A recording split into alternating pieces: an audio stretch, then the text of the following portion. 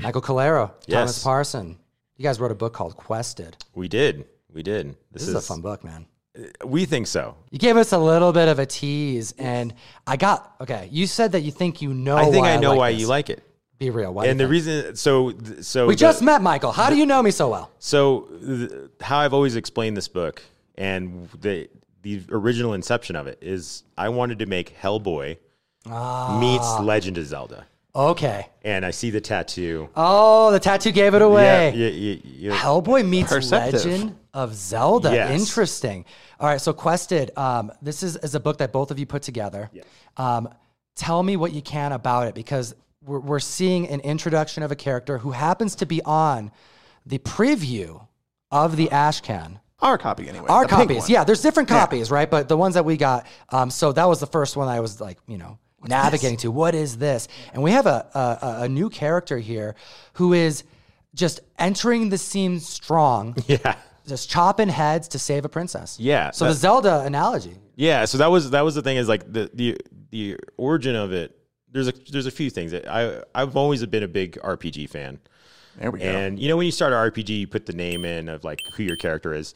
This was the character that I was in these games. This is that was where this started. No kidding. And I was the boring guy. I always put my own name in. yeah, I know this was the character, and it became a thing where playing games like Legend of Zelda, I always thought it was funny, this idea of this character just showing up to someone's dungeon and just destroying all of these minions and this stuff, like uninvited, just coming and destroying everything. And that's what I wanted to start the episode with, or the issue with, was here's this character busting up a dungeon. And because it is a comedy action book and there is a lot of like kind of tongue-in-cheek spoofing of that genre, it just felt really great to like go straight from that. And we have this kind of joke set up, and you go straight into this crazy action scene, and then it goes right back into this like how ridiculous this character is. Oh, I love it. I mean, we're seeing a very friendly vibe. I mean, we've read some books recently that like this style of very, very vibrant, but still dark. It's still mature. I mean, we're seeing like yellow blood, but it's still blood nonetheless. Yeah, actually, it's funny you mentioned yellow, because the first thing I think of when I flip this page and get to this book is colors. Yeah. Like the art and the colors in here really grab me. And it does a good job of kind of letting your guard down and thinking that you might be getting in for like a not so violent book, especially because it starts with people playing cards, even though one of them is in a cage. I know. It was Still relatively fun. A princess captured. So, Thomas, what has this creative process been like with Michael? Mike and I actually been friends for like 18 years. Yeah, probably it's a long time. 18 years. Okay. Yeah, we go way back. And we've always just enjoyed kind of picking apart our favorite comics and novels and movies and cartoons and stuff like that, and just talking about the writing aspect of it. Mike's been much more active in writing, and I've had other careers, so I haven't written as much, but have had a lot of ideas. So we've been partners for years of just sharing ideas with each other and then getting feedback. And so he called me with this idea at the beginning of the pandemic, I think, right? Yeah, it was 2020 that I started producing it with the artist Kit Wallace. Yeah. We were just doing character designs at that point. So it was just a concept and some character designs was all that I came to the table with. What was that call like? Because I have this idea.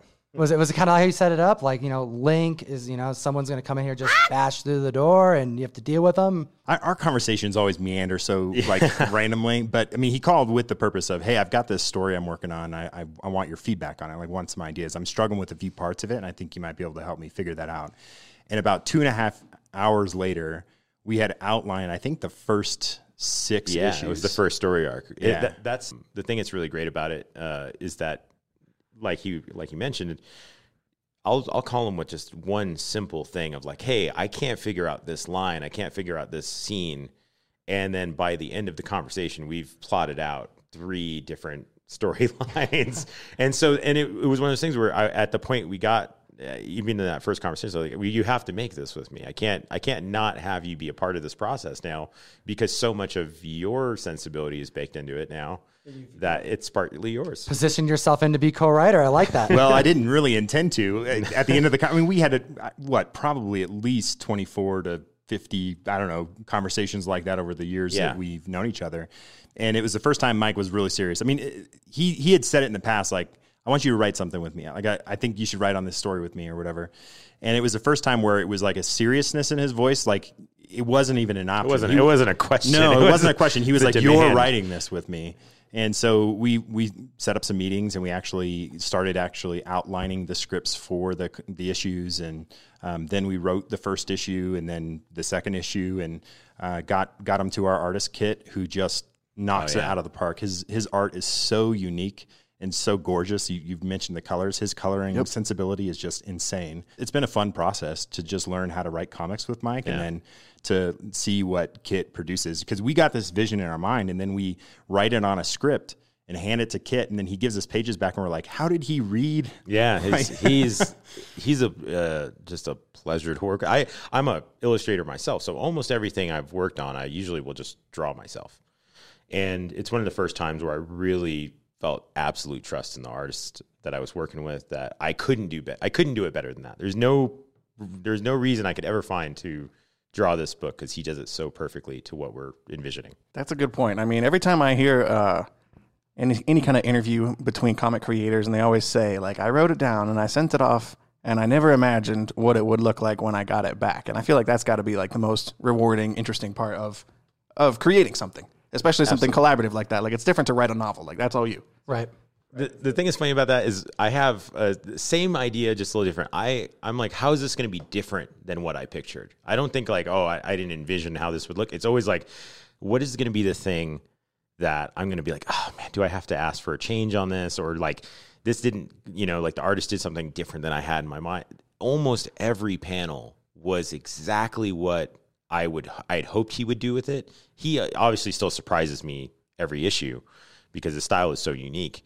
But it is always like exactly what the page should have. Awesome. Quested debuting in December of this year, before year end. We're going to be seeing a lot from this title. I imagine there's going to be stores lining up to do variants with this character on it. Speaking of variants, we have two really cool variants that I'm really excited about. One is in the back of the book. It's kind of like a little, and on the W in the front is from Kim Jacinto, who's a really amazing artist for Marvel. He just did a bunch of X-Men 2099 designs that have been kind of making their way around the internet.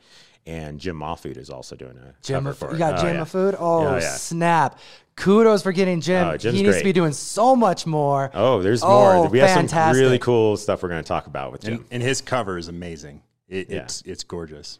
Oh, my goodness. What a way to end this conversation about Quested. Can't have gotten more excited about it, getting Jim Mahfood on the title. Any last things you want to say to the comic fam about what is coming, whether it's with Quested or Whatnot Publishing? I think for us, it's where we're going with these titles. Like, we have some really cool plans with everything.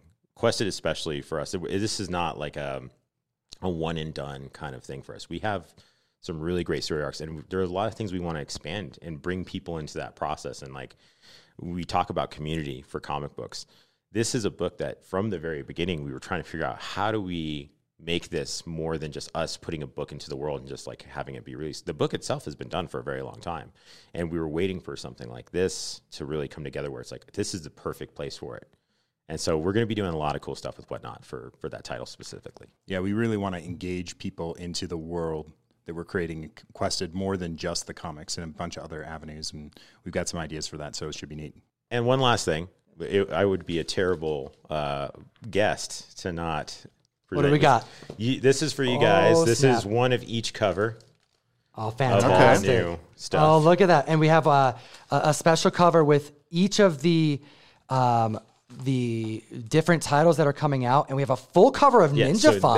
That's kind of a special release. Since David Mack was here, we decided to do a full cover. Amazing. Look at that. Oh yeah, they're all foiled. They look great. And then there's this little extra special. We alpha betas you. Oh my goodness. Oh my gosh, is that me? Yes, that's you. Oh my gosh. Comic fam, what is my life? Whatnot Publishing is here. Thank you guys. All right, awesome. Thank you for having us. This book has hit $20. Let off the gas, comic fan, unless you're really gunning for some Jack Kirby goodness. $75 cover price on this. Don't overbid. But if somebody wants it, we got it.